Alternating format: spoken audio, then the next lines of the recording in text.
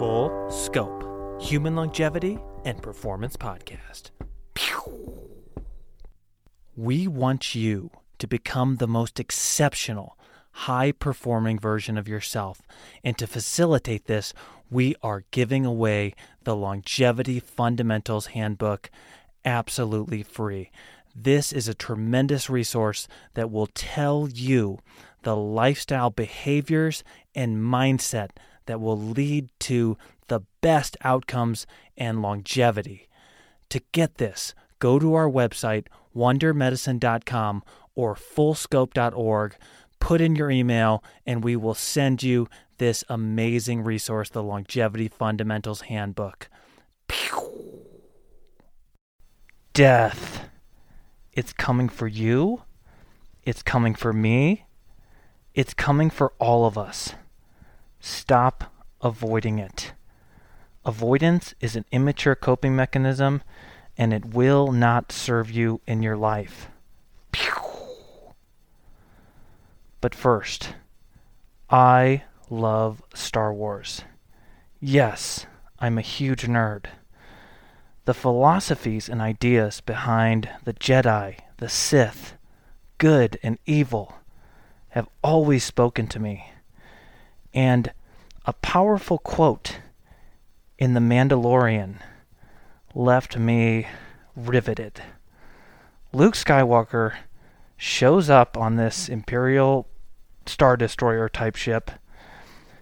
He decimates an entire squadron of battle-hardened next-generation battle droids and shows up to grab Grogu, a small child that is the same species as Yoda, and he says something that was just profound.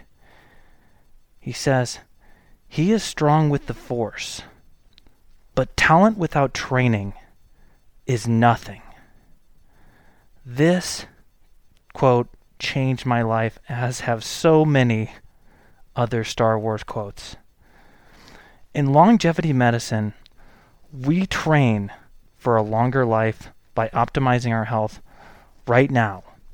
The things we do today for better health will help us in the moment and possibly exponentially improve our health in the future. We have to train for longevity. Now, I would take Luke's quote a step further even, because training without the right incentives or plan will not deliver the results you want on their own. As such, your plan for health, longevity, and performance should start with an assessment of the risks that you face. These risks might include things like future disease, distorted thinking or beliefs, behaviors that do not align with your goals, and the dangers present in your environment all around you. Take a rigorous look at all of these things and ask yourself, where do my big risks lie?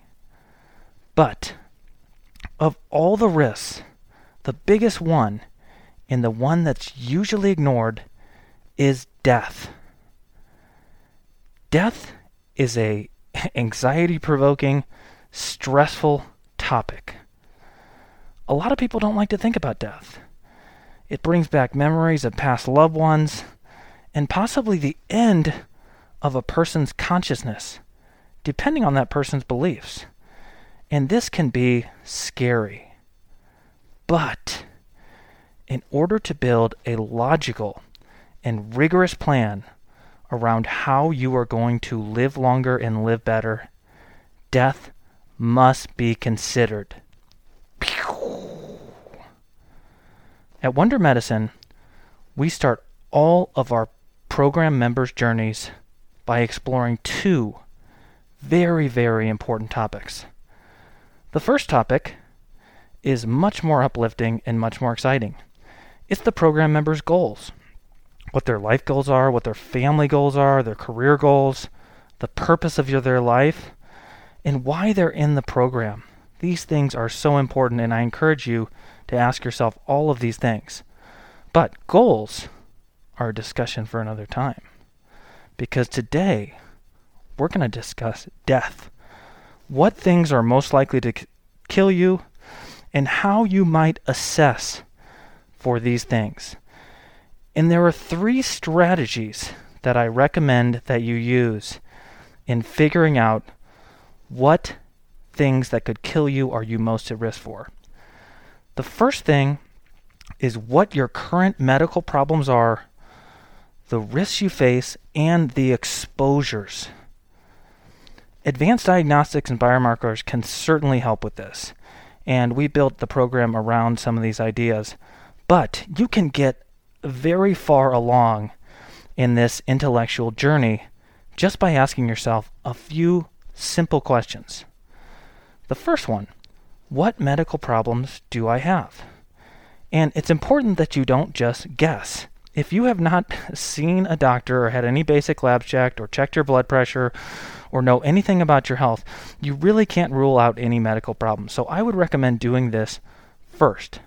But if you know your medical problems and you've sufficiently looked, this is a great place to start.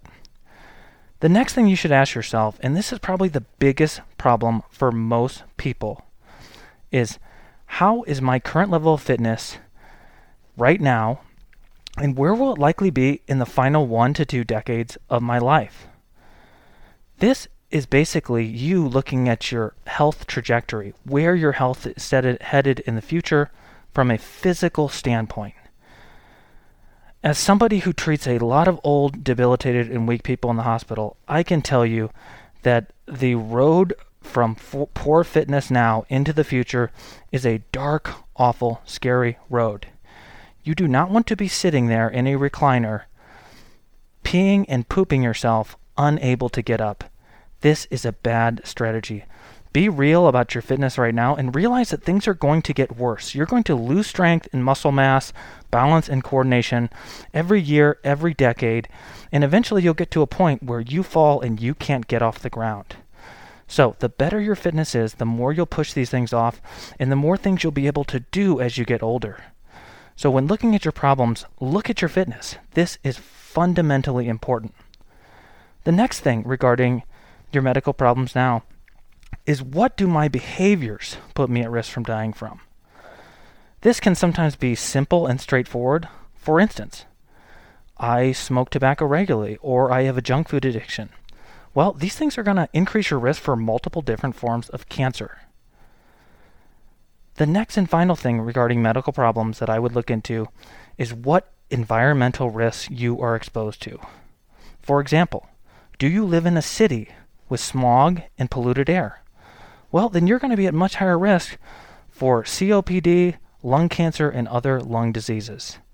So those questions will help you answer what medical problems, risks, and exposures you currently have. And that will help you decide and understand what forms of death may be coming for you. The next thing of the 3 things to assess is, how have your family members died? Now, this can be really hard. I've had a lot of patients tell me that, I brought this subject up with my mom, and her face just glassed over, and she stopped talking. But I will tell you again, avoidance is not the best strategy in this regard. Now, not everyone has the luxury of understanding their family history. People in the family may just not know, or you may be adopted and not know your family at all. But if you have this opportunity, take it.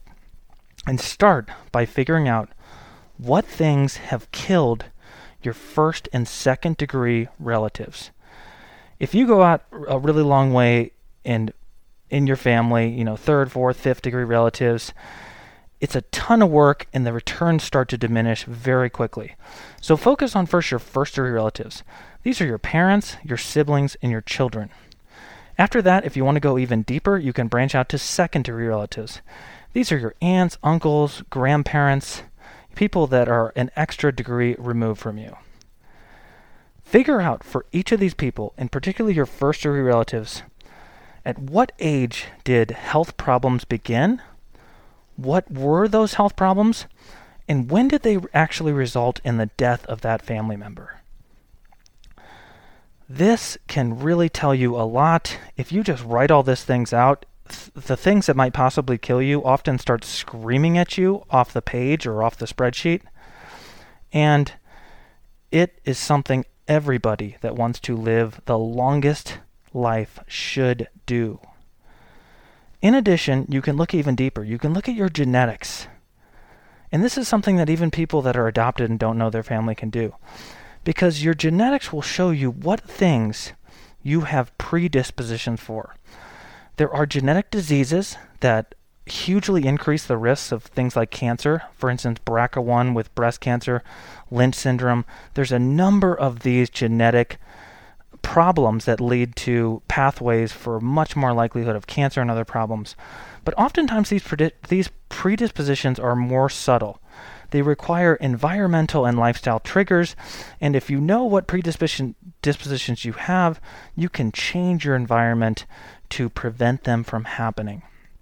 The final strategy I have patients do to assess what might kill them is I ask them what things you're worried about regarding death. What things keep you up at night?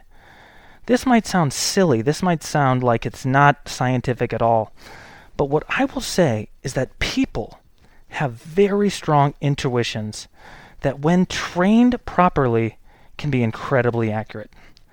When you really think about it, intuition is simply the brain analyzing a huge amount of data and then, almost by magic, coming up with a conclusion that seems as if it came from a higher knowledge or even a higher being.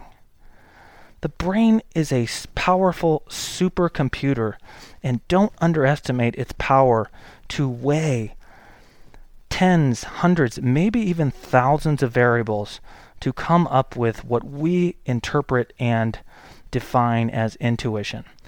If a program member is worried about something, I'm worried about it too. Full stop. Now, please take this with a grain of salt, because there are people who are severely anxious and they are worried about just about everything killing you. But just the same with goals. If somebody's goal is everything, then it's essentially by default nothing. If someone is worrying about everything killing them, then I'm really not worried about any of these things, and I'm going to start by treating their anxiety because that is a huge predisposition to a lot of medical problems.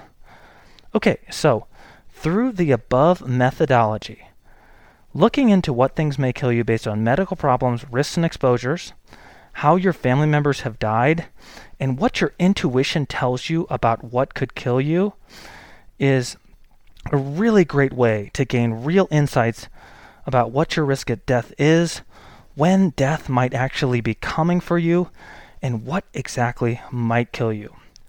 With this information in hand, you can start to build a plan.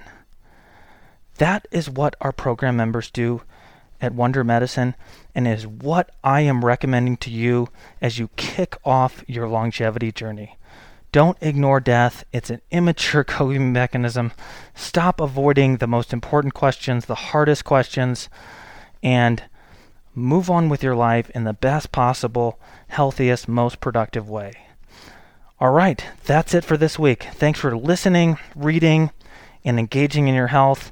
This is Dr. Bill Brandenburg signing out. Bye-bye.